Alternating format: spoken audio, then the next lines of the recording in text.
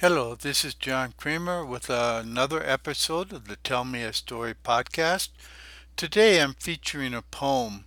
Um, it seems to be an anonymous poem. It's called I Ask God to Take Away My Pain. I asked God to take away my pain. God said, "No, it is not for me to take away, but for you to give it up." I asked God to make my handicapped child whole. God said, "No, her spirit was whole, her body was only temporary."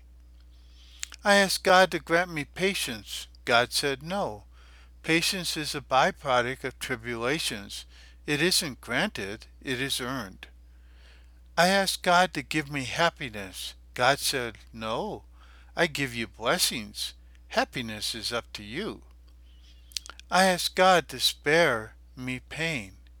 God said, "No, suffering draws you apart from worldly cares and brings you closer to me." I asked God to make my spirit grow. God said, "No, you must grow on your own, but I will prune you to make you fruitful."